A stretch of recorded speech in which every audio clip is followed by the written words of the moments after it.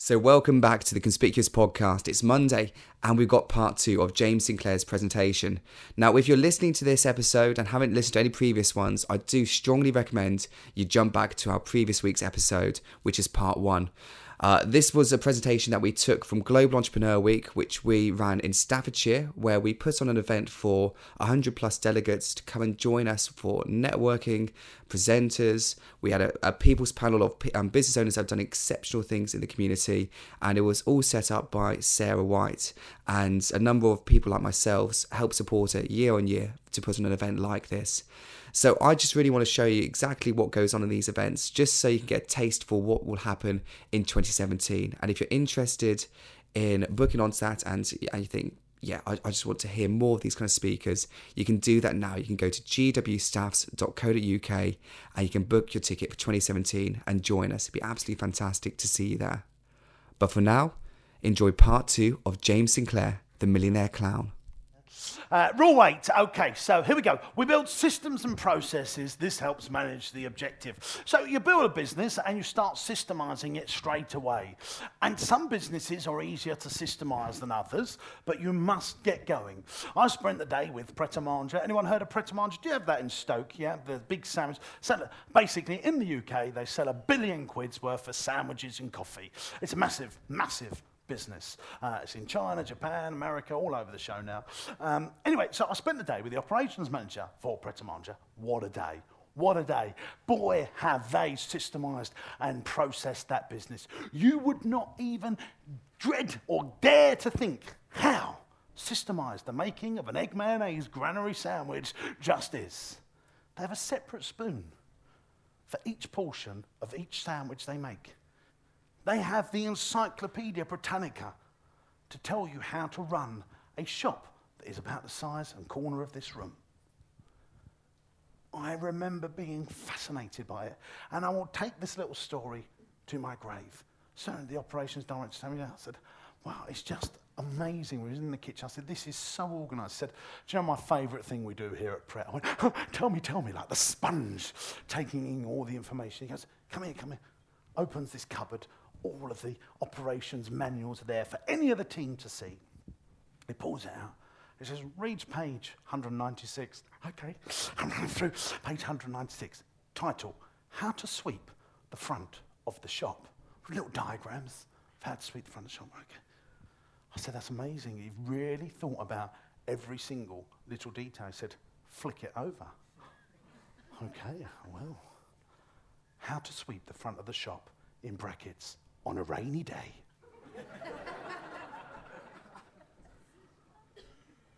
That is the level, ladies and gents. That is the McDonald's level. That is the Apple level. That is the Pret a Manger level. Because the thing is, on like, the things that you see, I have this what I call the 9 E's in our business for management success. And one of those E's that we try and teach our managers is having the eye for detail. That sweeping the front of Pret a Manger, making sure there's no fag butts or chewing gum on the floor, is back of mind thinking, but really important. And that is how you systemise and process your business. Because you guys, as business owners, will naturally have an eye for stuff that your team won't have. So you'll walk in and you'll see stock in the hallway. Why is that there? Why is that there? It's your fault because you haven't systemised and processed it. That needs to be written down. All hallways must be kept clear. And that's what they do at Pret. No stock must be left anywhere in customer visibility. And do you know what you do at Pret? You want to make a latte for them. You have to go on a 2-week training course in London, wherever you work in the UK. And you go through, and there's this banner atop that you go through. It says, the next CEO of Pret walks through these doors. And it's like a room this size. Everyone has a course on the Pret philosophy, the Pret vision of good food and some of their recipes. And you have to make some of the recipes so you understand how passionate they are about food, how passionate they are about customer service, and how passionate they are about making everything systemized so you get the same day in, day out. That's why I'm a big fan of McDonald's. McDonald's is like amazing. How you can walk into a McDonald's in Birmingham or London or Glasgow or Edinburgh or France or Spain and the standard is the same. It's because they write everything down. They have systemised and processed the business. Why do banks like lending to franchises? You want to start up a Costa franchise or a Subway franchise? Banks are ready to lend because they know it's a systemised, processed machine that works. You want to add some value to your business, you create the encyclopedia of how to manage your business, how to manage the objectives you set.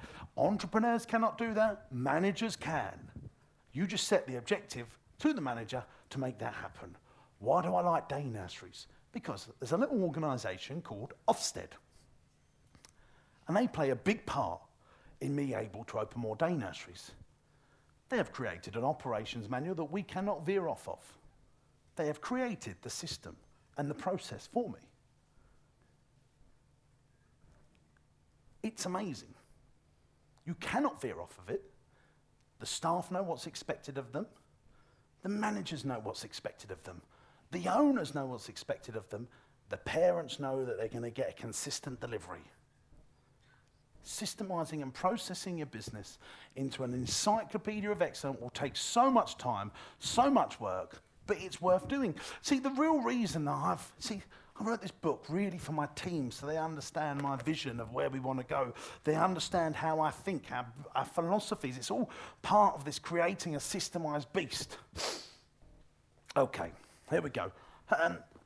Hands up if you're enjoying this so far. Anyone enjoy? Do you want me to carry on? What?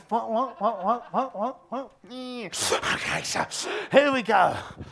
Now, the next thing, you are a master of sales, persuasion, and communication. It's really simple, team. If you cannot powerfully pitch yourself to a room, to an organisation, or do stuff like this, or even in a small group like this. Oh, I'd really like to pitch for your business and be able to confidently go, hello, really nice to meet you. You look fantastic. Where's that? Oh, Primark. Okay, so if you cannot do stuff like that, if you cannot be confident and be able to tell a story and be proud of your business, and communicate with your team and stand up and say, look, team, we're going to really look after our customers this year. We're going to do more. We're going to be the best. We're going to be able to communicate like this and be able to spin around or whatever you want to do. If you cannot be able to stand up and present or sit down and present powerfully and understand and communicate even to small groups, you will have a limiting success factor in your business. And it can be taught. Now, obviously, some things come easier. Like, this obviously comes easy to me. But can I sing? No, I can't sing. But I probably could be taught a little bit how to sing just okay. But some people are really bad at this stuff. Who's been to other conferences? Anyone ever been to a conference? And I've been to other conferences, and I sit at the back and I think, do you know what? I'd pay to be in church right now. That's how I feel like in a different language. I'd pay to be in church in a different language. I'd be paid to be in a church in Japanese rather than go through the next boring 2 hours of what you should be doing in your HR department. So no one will listen to you. And that is why I do believe if you can entertain people, they have an unlimited attention span. You've got to make yourself really good at communicating. It's really important that you practice and you do this stuff because people will believe in you, then they will follow you, and you will attract the best people to come and work for you. It's so important. It's really important that you create amazing rapport with prospects. See, the first thing that people notice when I come on, I do something, and I'll give you this little bit of advice, is I do something which I call breaking state. So I know that usually people put me on at the end of the day at most conferences because people, oh my God, there we go. And I know that I need to break stakes. So I'll come on and I go, ladies and gentlemen, and they're all thinking, oh my God, what is this? What is this guy? Not what I was expecting. I got my iPhone out. I was going to catch up on emails while he was talking. Now he's annoyed me. I best pay attention to why he annoys me. breaking state is something that I do it with humour. I've seen other people have a go at someone. They come on stage and they go, "Why are you not listening to me?" All the room's like, "Fucking hell." "Why are you not listening?" Or they bang a table. They go, I go, whoa, that hurt actually. And they break state. And therefore the whole room is on them. It's a typical thing to do. Or someone will dress well when they come into a meeting. You think, "God, he looks sharp." Broke a bit of state. It's really important. It's the other reason why I tell that joke about the mother-in-law that I did today. I thought, oh, how am I going to break the state with this lot? You know, because we just had some stuff about what's been going on last year. I thought, oh, God, I could see eyes going down a bit. I thought, well, I've got to really bang into the room so they don't like me very much at the beginning. And that is always something that I like to do because people think, hang on a second, I'm at a business conference here. I'm at a business conference. I don't want to laugh. I want you to tell me something, idiot. Make me more money, idiot. And this, I can see little bits of anger in their face. And I think, yes, broke state. Because when you're a little bit angry with me at the beginning, you are really paying attention to me. If I see anyone, I'm looking at the front row, no iPhones out. Everyone's like, Lots of people, conferences where I go to, if they're boring, brilliant, I'll catch up with work. Mac comes out, ding, ding, ding, ding, thank you, catch up. That doesn't happen with me because I just won't let it. Okay, and I'm just quick. So body language and tonality, you'll notice that I do things. I even stand up on a stage. I go, yeah! I bring my tonality up and down. I'm making eye contact. I go up here, I go down there, I go round here, and you're thinking, my God, what's he on? And I go round the room. It's really, really important. Stuff's really important. You want to be a powerful leader. Churchill, the amazing speeches, all the different tonality, even Matt years ago. Really important. You've got to get people to follow you. You've got to get good at sales, persuasion, and communication. Cash flow and accountancy. So I'm the guy that turned 2 million quid and didn't understand what management accounts were when I was 23 till someone told me, do you not do monthly accounts? Now wait till the accountant tells me how much money I've made. Dickhead. So we don't want to be doing that. We want to do cash flow and accounting, and we want to produce a monthly profit and loss. What do we want to produce? Oh, you're so sexy, people. Yes, we want to produce a monthly profit and loss, and we want to create a 5-year budget going forward. I am no mathematician genius, but I absolutely love receiving my monthly profit and loss. It is how I run my businesses. I buy businesses on the back of management accounts, not year-end accounts that have been fluffed up by an accountant that do not tell the real story of a business. You want raw management accounts to run your business. Can I have some of your water, please? Thank you, madam. What's your name? What's your name? Pam. Can I call you Pam? When can I call you? 8 o'clock tonight? Oh.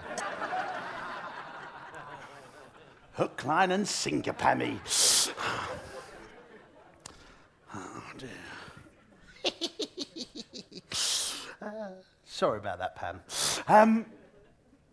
So, yeah, we want to know.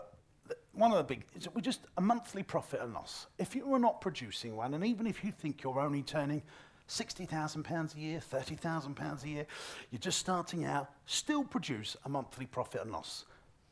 The first thing I did within my businesses was I employed a bookkeeper. Now, I don't know what a bookkeeper costs in Stoke, but in Essex, you can get a really decent bookkeeper for like £15 an hour. How much does an accountant cost? £300 an hour.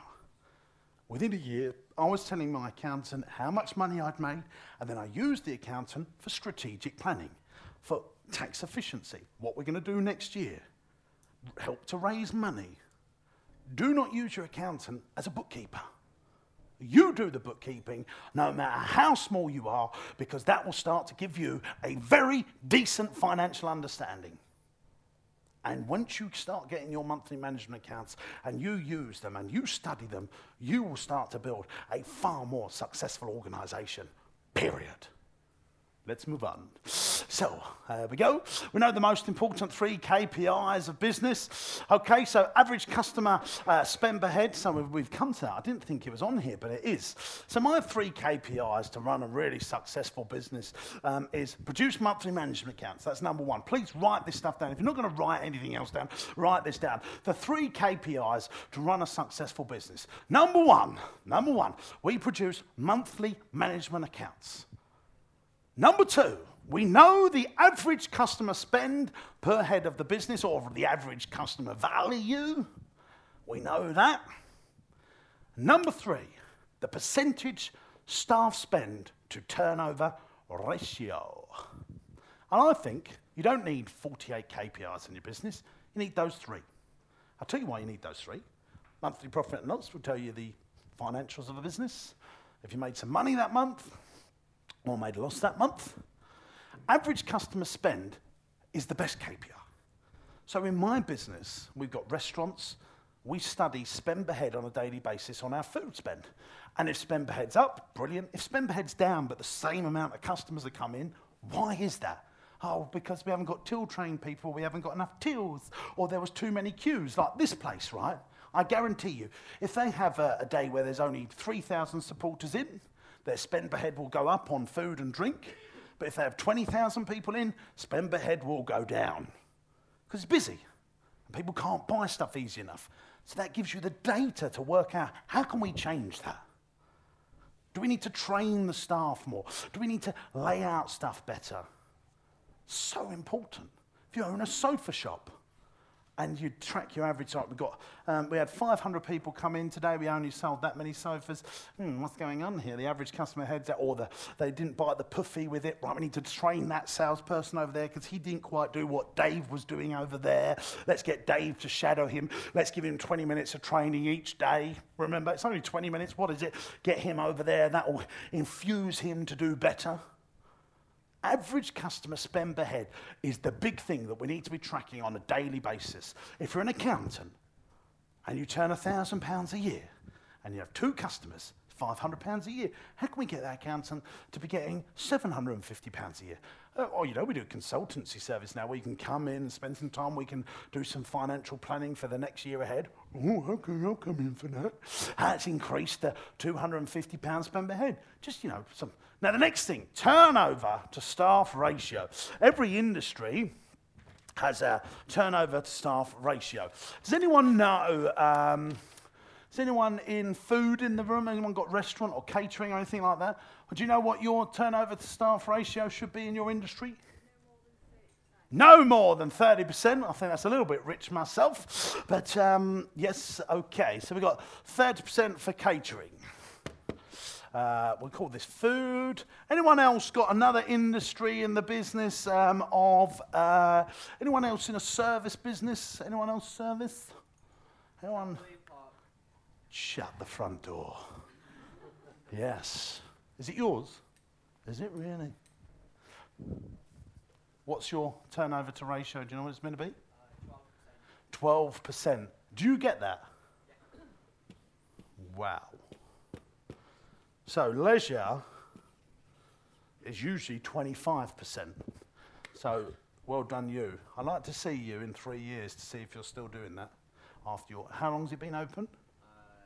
10 months and 27 days. 10 months.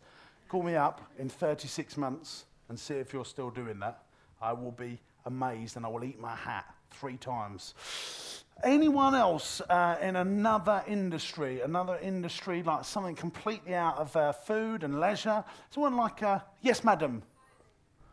Ironing. Wow. Okay, so do you know what your aim is?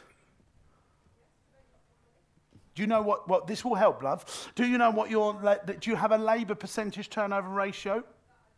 Right, okay, so let's take you as a case study. Do you know what your turnover a month is? Go for it, just shout it out. 1,800. And how much do you spend on staff? 900. So you're 50%, yeah, roughly, yeah? Well, not roughly, that is what you are. Okay, so we're going to call you service. Okay, so Now, if you're in retail, I just want to add this into the mix. If you're in retail, it's about 10%, 10, 12%, right? Okay. Now, what happens here is this guy here, I'm going to talk about your business, the Mr. Trampoline Park. It's a new business, it's a new phase, it's like a nightclub. When it opens, loads of money is made. The first year is always the best year. In all my leisure businesses, first year, always the best year. So what do? I overemploy because I think this gravy train is going to continue. Your leisure point here at 12%, you want to be saying to your team all the time, we never go over 12%. So you can spend as much as you like, but it don't go over 12% of turnover. Your food one here, I'm going to take this guy out now. I want to talk about you. If you turned around and said, right team, we're now 25%.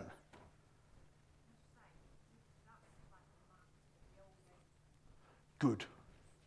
So you're going to say, it's now going to be 23%. Just say, we're going to make this 23%. And you're going to track it each day on a weekly income sheet, on a daily income. So turnover goes in, and then you work out the hours that you spent on staff. So add everyone in on a generic hourly rate, include the managers, owners, everyone that's in that day, maintenance, whatever it is, 23%. And if you keep it to that on a month-to-date average, because I understand you're going to do like 10% on a Saturday, and then on a Tuesday you'll be 60% because no buggers come in. I get all that. I'm in the game. I understand. So we want a month-to-date average. We want to work it on a month-to-date average. But what happens is people start having these moments of glory in their business, and then they overemploy that person before they should. And then that eats at the profit, because the biggest overhead in most businesses walks on two legs. They walk on two legs. So controlling it is really important. Now, you don't want to go under it either, because then you get bad customer service and people start leaving the business, or your spend per head goes down. So you work out whatever your industry is, you have a percentage labour to turnover ratio and you stick to it. That's the next KPI. I think we're going to have to quick go through. How long have we got, madam? 20 minutes. Oh, I'm panicking. Okay. Now, you need to know how to raise capital. Hands up in the room who could raise £1 million tomorrow. Pick up the phone and get £1 million in their bank account. You need to know how to do that if you want to be successful. If you want to open a big, successful business, you need to know how to raise cash. I'm not going to go through this now because we just really haven't got time. And there's some other things that I want to talk to you about. I can teach you this stuff. Now, this is what I do want to spend some time on. Now, a very good friend of mine, Daniel Priestley, came up with this graph. I call it the business life journey, and I've added some things to it. So, hands up who turns over £1 million in the room. Is anyone in that turns over £1 million? Okay, it's good. Brilliant.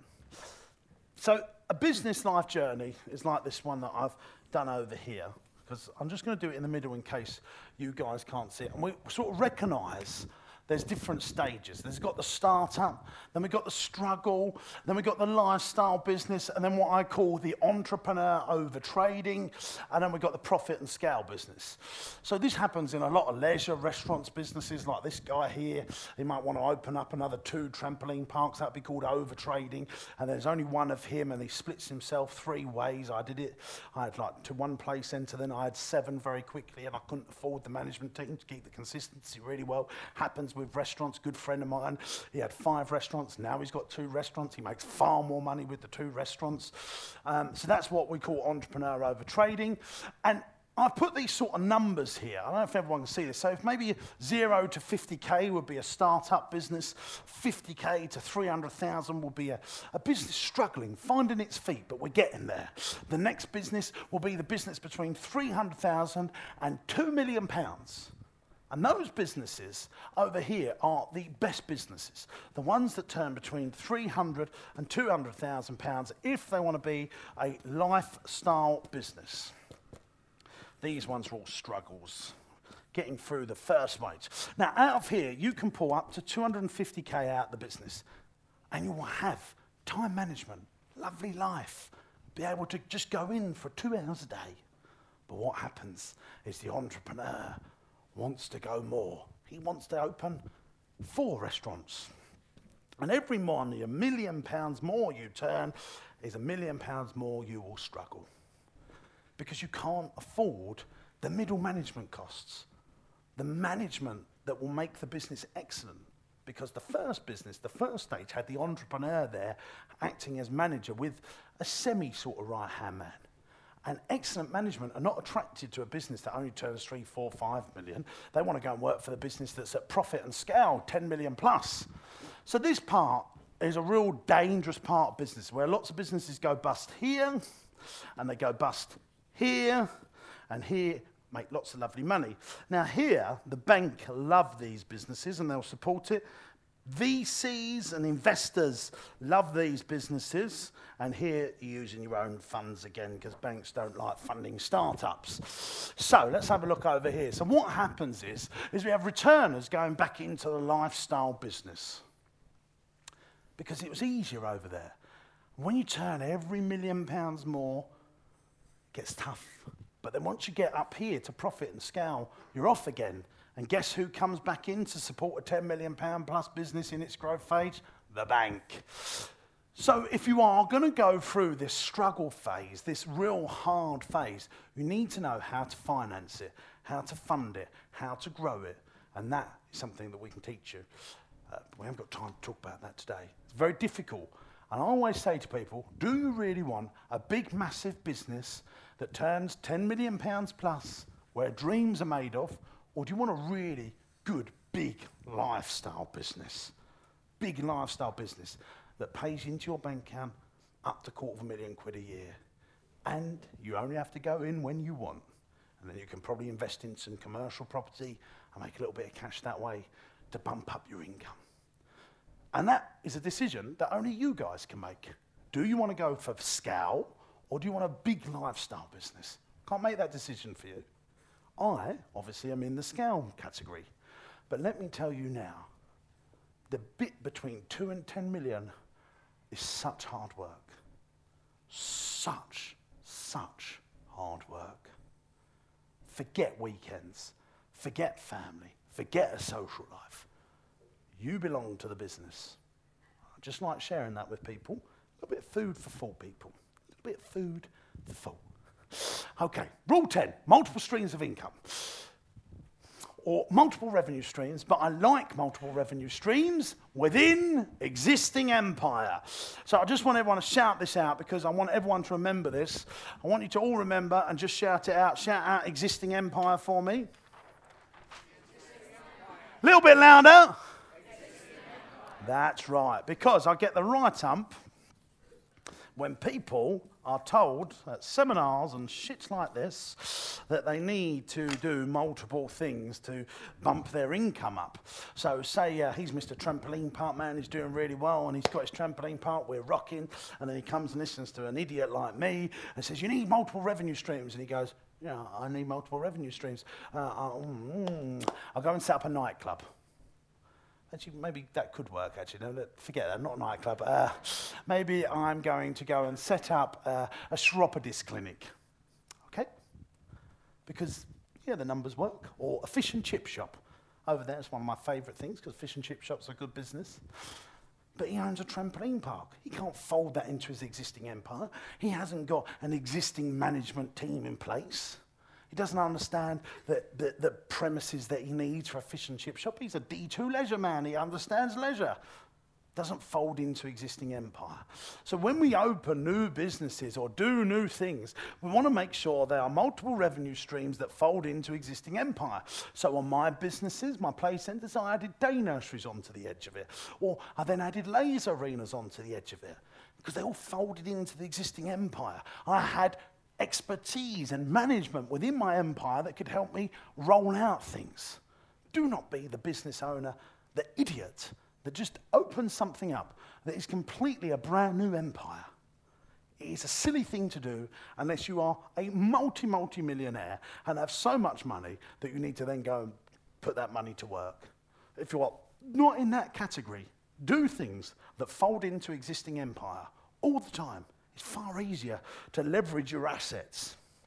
I mean, people, you must know people that have like owned a car garage and then they've gone and opened a pub. or something like that, just like they struggle with the bloody pub. And I was like, because it doesn't fold into your existing empire, dickhead. So it's really important. So we must fold it into existing empire. Now you become a brand to create trust, and this is another thing to fold into existing empire. So your restaurant becomes really successful, and then you open up a second restaurant, and people go, I went to their last restaurant, it's fantastic, because the brand creates trust, and then there's already customer base there. Asda Insurance, Tesco Insurance, people going there, yeah, we'll buy the insurance product. Marks and Spencer's Bank, yeah, we've been buying Marks and Spencer stuff forever. We've got a brand there, we'll carry on banking with them. I mean, I think it's a bloke called Richard Branson who's really good at this stuff. I mean, you just forget now what some of the stuff that he's got. And obviously Apple are now doing it. We'll buy our music from Apple, and we'll buy our phones and our computers and Apple Music and all this stuff. It all folds into existing empire. And the brand has helped do other stuff. It's really important. Right, now, the next thing that I like to do is buy a bad business and make it good. That's something that I absolutely love. Buying businesses for nothing, where they're on their arse, turning them round. So I'm going to give you a quick case study. I bought Marsh Farm Animal Adventure Park. That's where I live, actually. It was turning £900,000 a year, and I bought it for 35 grand. Within 2 years, I turned it into a £2.5 million business, and this year it'll be a £3 million business. Now, yes, I invested £500,000 worth of cash to help it get there, but there were some big problems. KPI, the 900,000 turnover, they were spending £750,000 on staff. So I sorted all that out. I systemised it, I processed it. I put the marketing in place. I put the entrepreneurial pizzazz. There are so many failing businesses out there. So many. And nearly every business that's up for sale is a business owner wanting to get out. And deals can be done. Just need to go out there and make yourself known to them. Be a nice person. Be a really good person and help them. Give them some advice. Then they'll like you. Then they'll warm to you. And then they'll say, actually, do you want this business? Because I've just had enough of it. And then you pay them over a period of time. Just one tactic. Now, I haven't got time. I can do a whole, and I have done a whole session on this. I haven't got time today, but obviously it's another thing we teach at the Entrepreneurs Network. Next thing, there are two types of businesses, and I have sort of changed this now. There's businesses that compete on experience, and there's businesses that compete on price. People that do both always muck up, always. So Apple will be a compete on experience business. Did anyone go to the Apple sale in January last year? No, you didn't. They didn't do one. They've never done one. Did anyone go to the Rolex 50% off sale? Oh, it's fantastic. Or the Ferrari buy one, get one free sale. Oh, it's fantastic. You should have gone. Should have gone. It was brilliant. I bought 10. So they compete on experience, and they have a very loyal customer base because of that. They don't have customers that flit. Compete on price businesses would be electricity or in internet or insurance or something like that. And you just, like, who's the cheapest for my electric? That is a compete on price business. Now, you can make money when you compete on price. Electric companies, utilities companies, they make money, but they each turn billions. Now, I'd like to just throw this out there. Can anyone guess what percentage profit Tesco's make on every sale? How much? 4. It's actually 1.6% now. 1.6%. Yeah. No, maybe so. So let's just put this in. Let's go with his 4%. Actually, let's go with his 4% and forget my 1.6% because I don't want to argue with you. I think you're a really nice guy. So we're going to put £100 through the checkout. Tesco's get £4. 4%. So what you need to do is then turn millions and billions to make a lot of money. However, Tesco's do turn millions and billions. As do Lidl, as do Aldi, millions and billions around Europe, making lots of money. SMEs usually start businesses going, we'll just be cheaper than everyone else, and then everyone will come over to us. But there's no margin in their business. So they end up earning less than they would working for Tesco. They put 100 hours a week in and earn less. If they add it their hourly rate and the stress they put into their business, they're earning less than they would working for a supermarket per hourly rate. It's really important that we don't flit either. So your restaurant business, would you say it's a price business or experience business? Experience. Have you ever been tempted to like do deals to drive turnover up? Not only everyday today, but we do things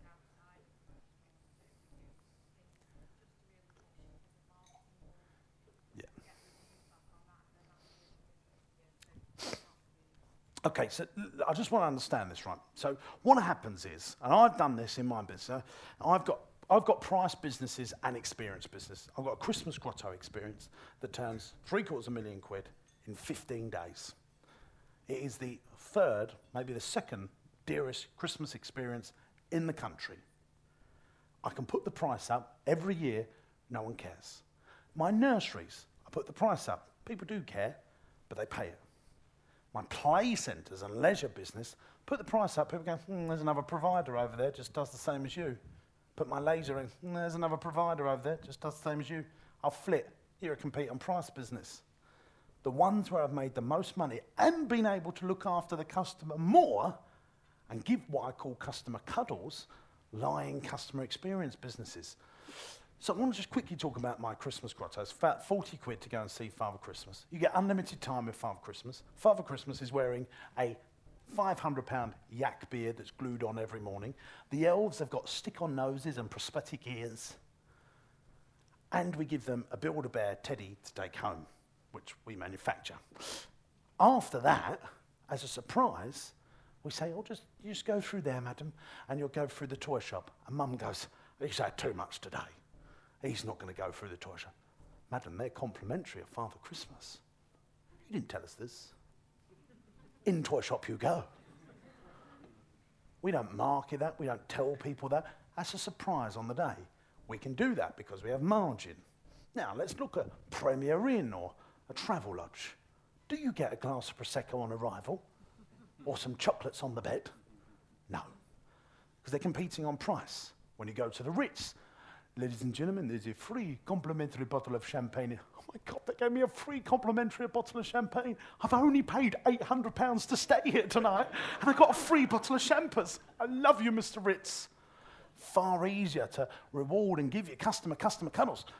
Now, lots of small businesses do that when they start out on a compete on price business. The customer loves it, and then they realise, actually, there's not any margin to do this. So we remove all the customer cuddles, and then you just become like everyone else, commoditised, and start shopping around again. The Marks and Spencer customer, the John Lewis customer will always be far more loyal, or the Harrods customer, far more loyal than the Tesco customer that will flit looking around. That makes sense? Just remember it, because it's really important. I'm writing a whole book about this, comes out in January. Hopefully you'll buy it. So here we go. Marketing. You are a marketeer for sales. That's the next rule, ladies and gents. You are a marketeer for sales, not for branding. Now, I'm not a super expert at marketing, but my co-founder of the Entrepreneurs Help, Mark Creaser, who's he owns 50%, he is like a marketing genius. I know about all the business growth and scale stuff, but Mark's like a really good marketeer. And he's taught me a lot. But what I do know is you market for sales if you're an SME. The stuff Apple do. Like you can go past a big billboard of Apple and they just have a picture of an iPhone, nothing else. And I just think, wow. And I think, shit, because I see SMEs thinking, they need to copy what Apple's doing. Or just a picture of the Coca-Cola lorry. And that's it. That marketing doesn't work for SMEs. It works for Coca-Cola on an international basis. It works for Apple on an international basis because they're promoting their brand, whereas an SME needs to promote sales. Just remember that. I've got to really rush on through. We need a mixture of asset pies, property. I'm a big fan of property. I'm not going to go through the property stuff right now because I've only got 4 minutes left. And business, cash for opportunities. I'm sorry, guys. We're going to have to rush through this. We want to grow for acquisitions and sales of business. Every business must be built to sell, even if you don't want to sell it. I haven't got time to talk about that. Joint ventures, I haven't got time to talk about that. Mentors, the more you learn, the more you earn. This is a really good phrase. I can't remember who, I think it's Anyway, so mentors. You want to get yourself some really good experienced mentors, not theory-based mentors, experience-based mentors, people that have been there, seen it, and done it. Usually these people don't want pain. Now, the worst mentor is the uncle and auntie that's never been in business. And you listen to them. Go, oh, I wouldn't do that if I was you. The risks are tremendous. The risks are tremendous. Auntie Marjorie, she's been cleaning toilets all her life. And she's now your mentor. Block them out, get rid of them. I never listen to any of my family. However, if your uncle is Warren Buffett, then he is worth having as a mentor. Or Uncle Richard, who owns a little company called Virgin. If he is your uncle, take him on as a mentor. But if this person that is giving you advice has done divil stuff in their business life, or never had a single business, or they're a small business owner that has small business mentality, block them out and never listen to them. Politely just go, oh, thank you very much, and just think, idiot. So don't listen to them. Know this, right? I know shit happens and it always will. Business is a real tough game to be in. The rewards at the end of the day are really good. And some people start businesses and they have a mega amazing first year. And they just think that's going to continue. Other businesses have a real struggle first year and they slowly go up the trajectory path. But no, there will be bumps along the way. And those bumps are your armour and make you better for the future. And I think, look at this, work hard, sacrifice yourself to build the business until it's ready, not before. In the beginning, entrepreneurs need to live life like most won't. This is the short-term sacrifice of 5 to 10 years will allow them to live the rest of their life like most just dream about. Getting rich quick is bullshit. The harder and smarter we work, the luckier we get. That's a real powerful little phrase wrote by a really smart guy called James Sinclair, who's really, he's more attractive than he is smart. So that's my little thing. Now, I'm doing a little thing today. This is Mark, by the way. He's my co-founder. This is the Entrepreneurs Network. We launched it in April 2016. We've got over 200 members. And membership to our little group is £65 plus VAT per month. And we give unlimited coaching on the phone for that. You get a one-to-one call with me. We produce a magazine each month, a business growth audio show. I do a seminar each month online. Plus, 4 times a year, we meet at the O2 in London. And in the last one we done, which was in September, we had Barclays Capital there, teaching our members how to raise finance. Pardon? Champagne, yes. We chucked in lunch as well. That's what all our members get. And then in January, we've got the Bank of England speaking to our members about where they think the economy is going to go in the next year. But today, for just 30 days, we give you a 30-day test drive into membership, plus I give you a copy of my book for just £20 plus VAT. You get a one-to-one call with me and unlimited access to the magazine. Just see our team at the back for £20. You get the book, you get membership for a month, see if you like us, no contract, and we'd absolutely love you to join our growing member of fantastic entrepreneurs that are soaring to success in the UK.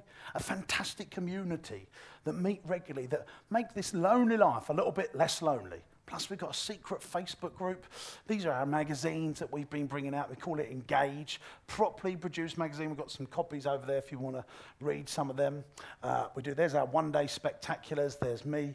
We've got venture capitalists there, Bank of England, private finance company. There's another one we've done at Drayton Manor. We do unlimited marketing reviews with our excellent teams. You just send your marketing in and they'll review it. There's new member strategy day. So this stuff that I've been teaching you here today, included in your £20, will be a full day with me teaching you this stuff in far more detail and all the stuff that I missed out, like how to build and buy businesses and all that stuff. So you get to come on that as well. Absolutely invaluable day.